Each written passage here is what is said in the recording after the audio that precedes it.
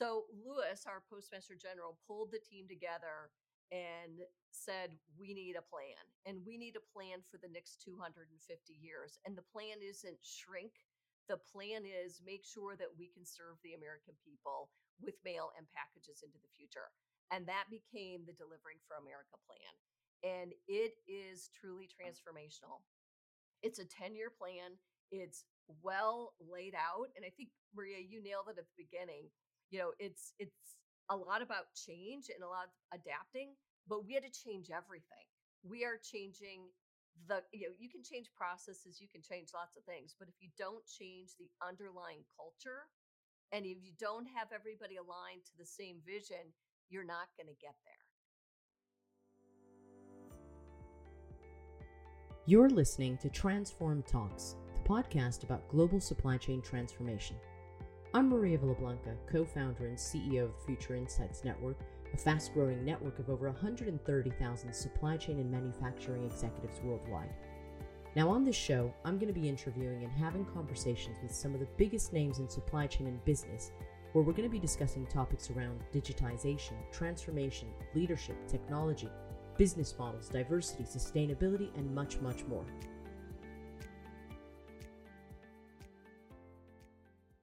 Welcome back to Transform Talks. As you all know, this podcast is about transformation. We kind of talk about it a lot. More importantly, we all hear about transformation horror stories, or at best, transformations that haven't really stacked up to what was promised. Most companies transform little by little or department by department, and that has its own challenges. But what does it look like to transform your entire business all at once, especially during the chaos of the last few years? In this episode, we're going to hear about a 250-year-old business with over 640,000 employees trying to do just that. This week, I sit down with someone who's in the midst of a complete transformation journey. Jacqueline Strako is the Chief Commerce and Business Solutions Officer and Executive Vice President of the United States Postal Service. 2.5 years ago, the United States Postal Service took the decision to embark on a 10-year strategic plan to modernize and revitalize its business, which they're aptly naming Delivering for America. Throughout this episode, I find out more about the work that has gone on into this transformation project, and I also get Jackie's thoughts on the best way to create clear career pathways for women in this space. I hope you enjoy.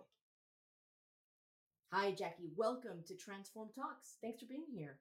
Thanks for having me, Maria. Great to see you again. I know it's been a while. You and I last saw each other, was it in Philly when we were at Home Delivery World? Yes, it feels like yesterday. So it was a great conference.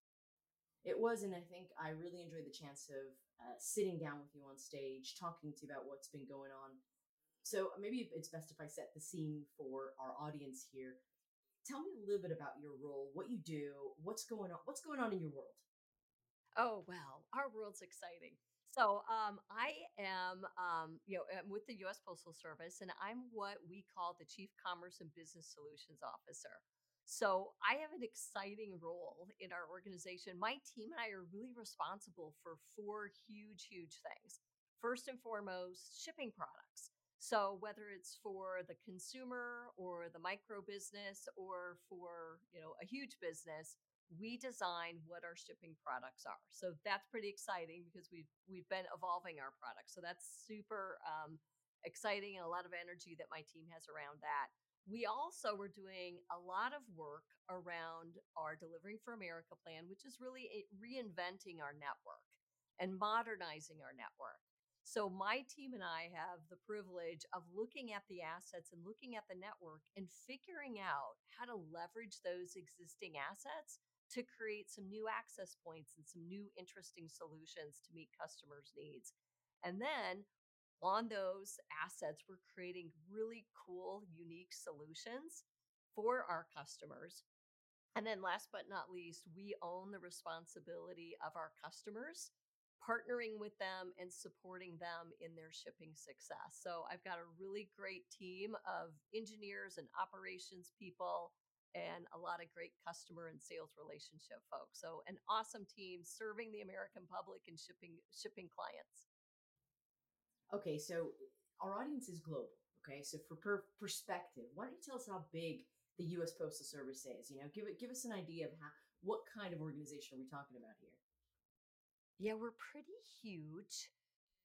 Really not a technical term, but we're pretty huge. I'd have to refresh myself on the stats, but I believe we deliver more than 50% of the world's mail and packages. So we're significant on the terms of scale. If you just think of the geographic area the US covers, we have 165 million addresses that we deliver, whether it's a home or a business. So we're delivering, and by law now, we deliver 165 million addresses 6 days per week. And it's an integrated mail as well as a shipping network. So our carriers, when they're out on her or his route, they're delivering both mail and packages as they're doing their daily shift. So it's huge. In terms of a retail footprint, we have 33,000 post offices or retail centers, which if you think of Starbucks or a Walmart, we have more retail outlets in the US. We have more retail outlets than they do. So our scope and scale is huge in that regard. We employ 640,000 plus employees. And I say plus because it fluctuates throughout the year, especially as we're running up to peak season.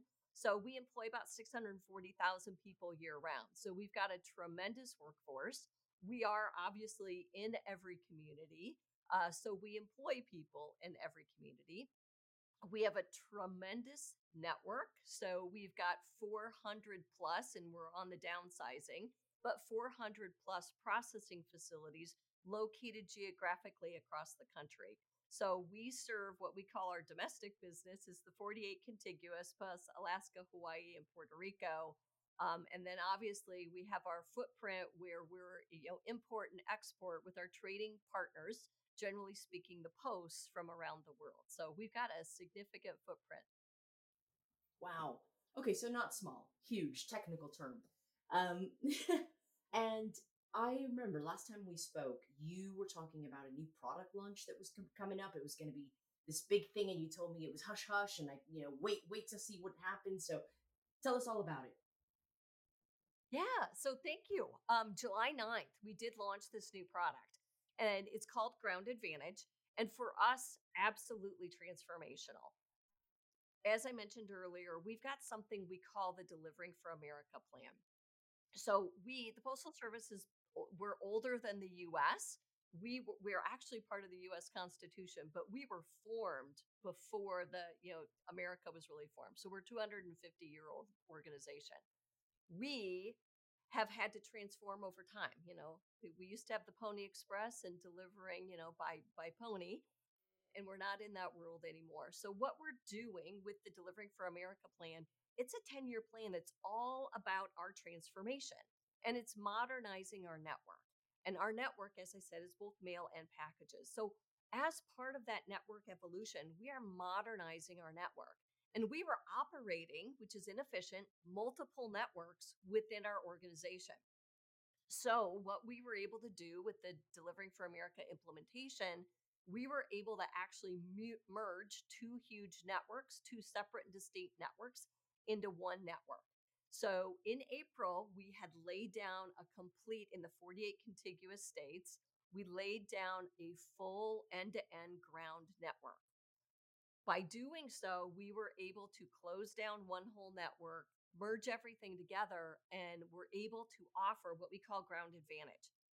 So it's a great new product that is connecting the country, and we're able to offer an affordable and extremely reliable 2 to 5 days certain delivery product, which is really, really having a big impact in the market. The reaction to the product has been staggering. Our growth rates have been triple digit. It's been exciting to see, and it's really been a game changer, at least in the States, with everything that's going on here and I know abroad with high competitive pressures, with inflation really hitting people's bottom line. It really offers a great solution where every business of every size has a product that meets their needs from a cost and speed perspective so that they can compete and compete effectively in the marketplace. I mean, a lot of questions spring to mind, but the first one that jumps out at me is the fact that this is a 250-year-old institution. You don't see a lot of those, not in the States, and you don't see a lot of those in the world. So, how in the world do you get an institution that old to transform to the modern age? I mean, that when transformations are failing, left, right, and center, there are a lot of headaches with regards to transforming any business, but a business that is a quarter of a millennia year old is quite a big feat. So maybe walk us through some of those maybe challenges, learnings that you've had around that. And there's a lot of both as we've gone on this journey. So, I'll kind of start with the beginning. We have been around for 250 years. So, we have had to evolve with the changing economy since the get go. So, our rule mandate is to bind the nation together. And, I like to think of the Postal Service as their original e-com, provider. Years and years and years ago, there was in the US, it was the Sears and Roebuck catalog. I remember it. I remember it. Do you remember it? Of And you, course. corner the pages of what you wanted, and your mom would get a layaway plan set up, and you'd order something and you'd get something in. It was the best Christmas shopping list ever. You would just go through it and say, I want that, I want this. It was like you'd help you dream big. But anyway, we're sidetracked. Go on. Oh, yeah. Yeah. Dream for everything in that one. And you could buy everything. You could buy a house in the Sears and Roebuck catalog. You could get it all. So definitely the predecessor to everything. So we've had to evolve, because the country kept changing. So our original role mandate, bind the nation together. So at first it was communications. And, we had to, evolve as transportation evolved. First it was by horseback, then it was by train, then it was by, car and plane and, all sorts of evolutions. So we've constantly had to reinvent ourselves and evolve with the country. And again, primarily we were a communications mechanism, but very quickly we were a center of commerce. So it was how business was transacted. And then it just really evolved into how to get goods and services, as people were settling new parts of the states, how did things get to them that they needed. So we've really had to evolve over time. And believe me, we've had some things that we've tried that haven't worked. Maria, we delivered children for a while. You could affix, a postage stamp to a little kid's outfit and off they'd go. That didn't last very long. Not really a good business plan. But we've evolved. So I think we've got a deeply rooted tradition that we have to evolve. And with our role mandate to serve the American people, bind the nation together, there's no option. We will evolve. So we really, from a postal perspective, all the posts share the same thing. As the internet came and different ways of communicating, the demand for mail really started to decrease. So we started to see our revenue, substantially change, and then we started to see really e-commerce really take off. So over the years, we've had to evolve with that change. But fast forward to where we were a couple of years ago, it was the pandemic. And we were already not in a great financial spot as a postal service. We were having to be very prudent about where we spend our money. And we're an entity of the government. So the revenue we take in is all that we get. We're not funded by the government. We're regulated by the government, but that's it. No funding comes from them. So we're self sufficient. So COVID hit, and we were all in the industry seeing linear growth. And what we saw during COVID was huge stair step growth, labor challenges, everything else, because everybody was under lockdown, and all of us in supply chain got to keep going and going and going. So we had our prior postmaster general had announced that she was leaving, retiring from the postal service right before the pandemic hit. So our new postmaster general was hired, and he's a logistics background guy, which was perfect. And when he came in, we were forecasted to be out of money by the end of our fiscal year, by October, and he came in June. So he came into really a tough situation for the organization and for the country, quite honestly, because the Postal Service needs to keep going. So Lewis, our postmaster general, pulled the team together and said, we need a plan, and we need a plan for the next 250 years. And the plan isn't shrink.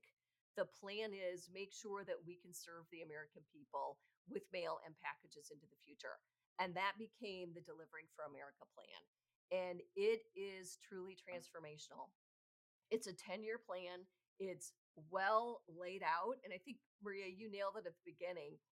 It's a lot about change and a lot of adapting, but we had to change everything.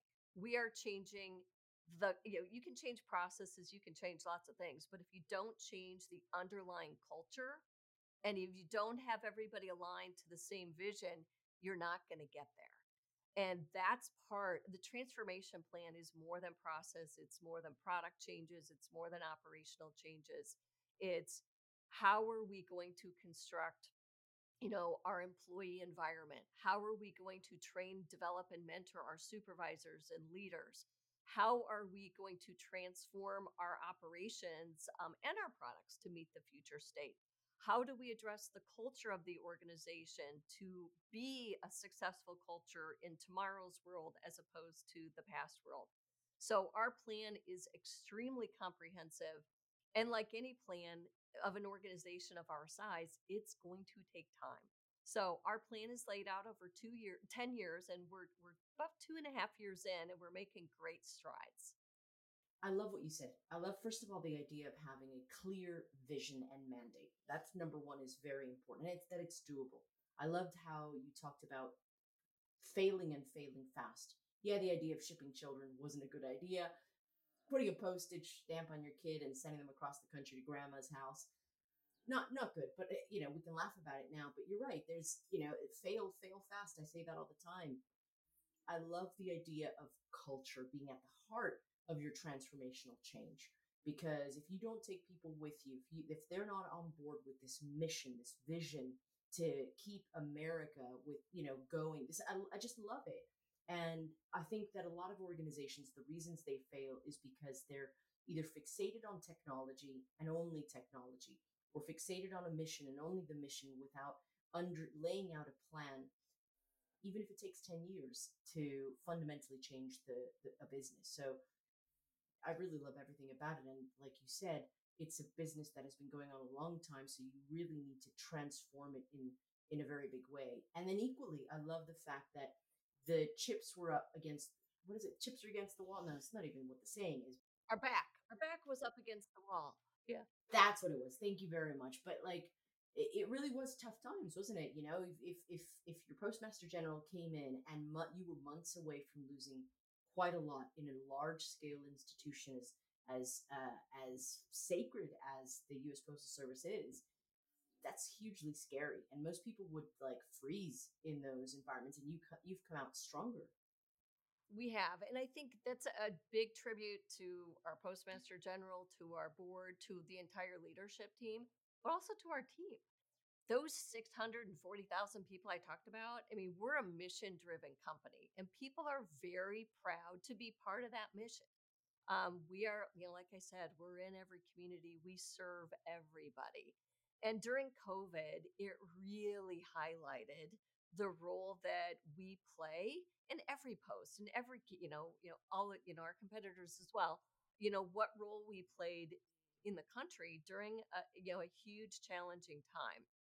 So we've got very dedicated people who, and I think especially today, people want to work for an organization and be part of something that's bigger than them and really has mission and purpose.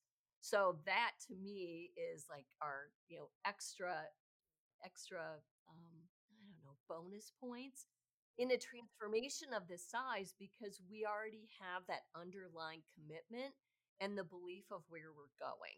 So it's just that extra energy every day that everybody has. And I think organizationally, we've done an awesome job of making sure, regardless of the role you play in the organization, that you're aware that we are on a transformation journey, and you are clear what that journey is, what that roadmap is, and that it will take us 10 years to get there. But this is what it looks like for me. This is what it looks like for our customers.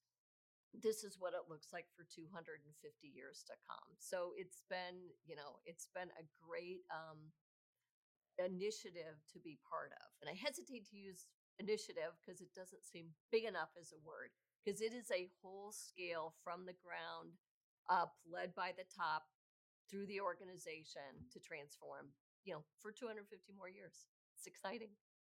Well, a large scale organization with legacy systems, with legacy issues, historical issues as well. I mean, this is not an easy task. So it's not a small undertaking. One of those things that you and I talked about was from a sustainability perspective and your trucks. You remember you were telling me something about that. Tell me. Let's talk to our audience about it. Tell us about it. Yeah. So, this is when I usually do the show of hands. So, since it's a podcast, we can't do that. So, I'm going to do a virtual. I always ask people, does anybody in the room drive a vehicle to and from work, or, for running errands, taking the kids to school? Does anybody drive a vehicle over 25 years old? And I've gotten one person to raise their hand. One person in Missouri did raise their hand. That's what we were doing. Because again, our financial situation, mail volume losses, package growth, we are not funded by the government. Whatever revenue we bring in is what we have. So we've been under financial challenges for a while. We have not been able to invest to replace our vehicles. And if you can imagine, 33,000 post offices, 165 million delivery points, we've got a lot of vehicles out there that carriers are using to serve the people in their communities. So we needed new vehicles. And 25 plus year old vehicles are not great for the environment. So we have done a lot of work. And earlier, when I talked about my team, and one of the things that they're working on is leveraging our existing assets. So we knew we needed new vehicles, and we've had that in the works. We were looking at electric vehicles and how do you make them work, and how do you make them work effectively in our network. We had identified as a team some assets that we had out there as we shrunk the mail network. We had former mail processing plants that had become carrier operations, but we still had more space in those carrier operations. So, what we decided to do as part of our network transformation is let's bring in more carriers from surrounding communities. Let's domicile them in that host post office, if you will. And we're making these sort and delivery centers. So a big, big carrier operation. And that allowed us to take our purchase of vehicles and move our amount that we were able to do and make the economics work to 66,000 of our vehicles are going to be electric vehicles. And the part of the whole electrification, you have to have of the vehicles, you have to have the infrastructure in your buildings so that you can power all those vehicles simultaneously, because all those vehicles need to be out on the route at the same time. So with using this former asset that we were leveraging, some, not maximizing its potential, aggregating these carriers, we are now, the power grid was there. It was a former processing plant for us. The power was there. So now we've modified and repurposed those facilities to be these delivery hubs, if you will. And that's where we're going to put our 66,000 electric vehicles. So that's huge. We're super excited about, we implemented the contract with our vendor, and we had the contract constructed such that we could have either, traditional gas, or we could have electric, just deposited in the same frame. So we were able to, over a course of time, increase from 10% up to 66,000 vehicles. So that's huge. So we're super excited about that. And the other thing we're really excited about in our network transformation, earlier I talked about how we were merged two networks into one, which allowed us to create our ground advantage. By doing that, we've been able to reduce a lot of ground transportation. And at the same time, we were very heavily reliant on air transportation to move mail as well as packages. Well, with our redefined ground network, we now have dramatically reduced the letters and the packages that we're putting up in the air, which is also helping us reduce, our carbon footprint. So everything that we're doing in our Delivering for America plan will make us more efficient and it will make sure that we're reducing our carbon footprint by the design of what we're doing. So the vehicles are icing on our cake. We've got a lot of work to do, but it's part of the overall transformation. And you've got a lot going on. You have got a lot going on. Like we talked about, this transformation is enormous for any organization, right? But one as old as yours is quite a huge feat. You've had a very interesting career as well because you've been there a long time. I'm old, Maria. I'm old. I'm not suggesting you're old. I'm saying you've been at this one place for a long time. Most people move around. They move around. You've had a long career at the U.S. Postal Service, which says a lot, and it speaks to the value of the institution, I think. But some of the things that I want to talk about a little bit briefly is getting more women into this space. What can companies do? What can organizations do? What have they done in your career to help attract women into this space? Yeah, that's a great question and a big passion of mine. So my undergraduate degree is in industrial engineering. And there were not many of us when I graduated in 1989. There weren't a lot of women. And I grew up in a family of four brothers. I was raised, I didn't realize that there was a male female thing. I just knew I was smarter and faster than the four of them. So that's what I knew. But it's been a big passion of mine is to make sure that women are able to break through in whatever their career aspiration is. So the Postal Service has been phenomenal for me in my career. As you said, I've been here 35 years. And I had choices when I made the decision to come to the Postal Service. There were great companies like 3M and Oscar Mayer and a Maytag and Anderson Consulting. I turned down awesome companies because I wanted to come to the Postal Service. And there were, two key reasons. I really liked the mission. I wanted to be involved in something of this scope and scale. But the other part that was extremely attractive to me was the diversity that I saw when I was going through the interview process. There were women. I knew a woman who had been in college a year or two ahead of me who was an engineer with the Postal Service. And she shared with me her experiences and what she did. And in the interview process, I got to see, women and women leaders in the organization. And when I did other interviews, I didn't necessarily see the female presence. So that was part of the reason, that I came to the Postal Service. And it has been an amazing career.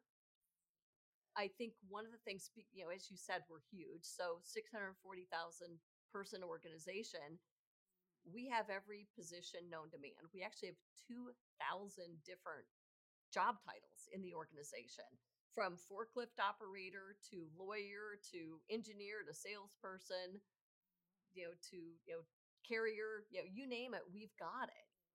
Somebody driving the route, somebody fixing our equipment. So there's such great diversity. And anymore people want to have a lot of different experiences and a lot of different careers. I always tell people when I'm out there recruiting new engineers and things, you can work for us for 35 years and have 30 different careers in that time if that's what you so choose. So I know, throughout my years, I've always tried to be conscious and deliberate that there are Jackies out there, that there are, young women coming into the organization. I had great, I had great mentors and great people that reached out to me. I had a lot of people in my career who saw things in me that I didn't yet see in myself. And a lot of them were women. And them really pulling me forward and encouraging me to take on things and take a risk and lean in. And we're always there. And I think that's a great thing about the Postal Service. A lot of us are around for 35 plus years, and it becomes it's a huge network. And we have a lot of good developmental programs within the Postal Service where throughout your career you form different cohort groups throughout the organization, and they're your network for a lifetime. Male, female, people from different parts of the country, different all sorts of ethnic backgrounds and just different, diversity of thought. And we represent every community. We're in every community. We are everybody. So it's just been a great organization that I've never felt, hey, I'm a woman and I need to push harder. I've been accepted from the get go as a woman. And I think, when I look at our workforce, 46% of our workforce are women, which I don't know how many companies can say that.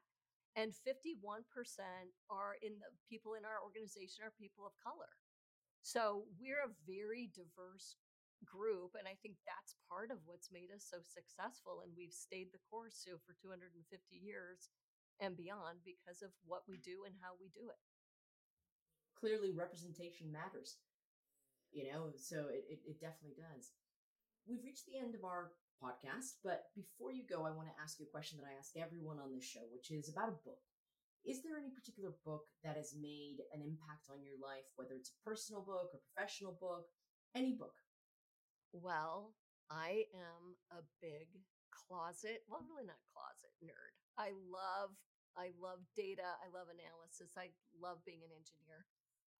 There was a book, Maria, that really helped me because I could get a little too far into the weeds and things. There was a book, Visual Display of Quantitative Information by Edward Tufte. And it, for me, was game changing. It took complex information and he taught you through this book how to display it in a way that anybody could understand it. And it just really gave me a good way of thinking and taking complex things and putting it on paper because so many people are visual. So that one was an awesome book, changed how I communicated and approached. So one of my favorite books ever. On the personal side, I love historical fiction. I'm from Chicago, lived in Chicago most of my adult life. Devil in the White City, Eric Larson. Love it. If you haven't read it, get it. Great book. Haven't read it. I'm going to look into that. Oh my gosh. I love a good historical fiction. Yes. Yeah. Anything by Eric Larson, I'm in. I'm going to look him up. Jackie, thank you so much for being here. Thanks for chatting. You and I could chat for a long time. I think next time we need to do it over dinner and a glass of wine. So hopefully we'll get to do that soon. Thanks for being on Transform Talks. Awesome. Thanks, Maria, and thanks for all you do for the industry, making us supply chain leaders better. So thank you. So that's it for this week. Thanks for listening. I do hope you gained some valuable insight from this week's episode. To stay up to date with the latest developments, be sure to follow us on LinkedIn at Transform Talks. Also, if you don't already follow me on LinkedIn, please do so now. I'm always keen to connect with supply chain and business leaders from around the world. You can find me by searching for Maria P. Villablanca. And if you're lucky, I may let you know what the P in my name stands for. In the meantime, wishing you a great week ahead. And as always, for those of you listening, I'll catch you at the next one.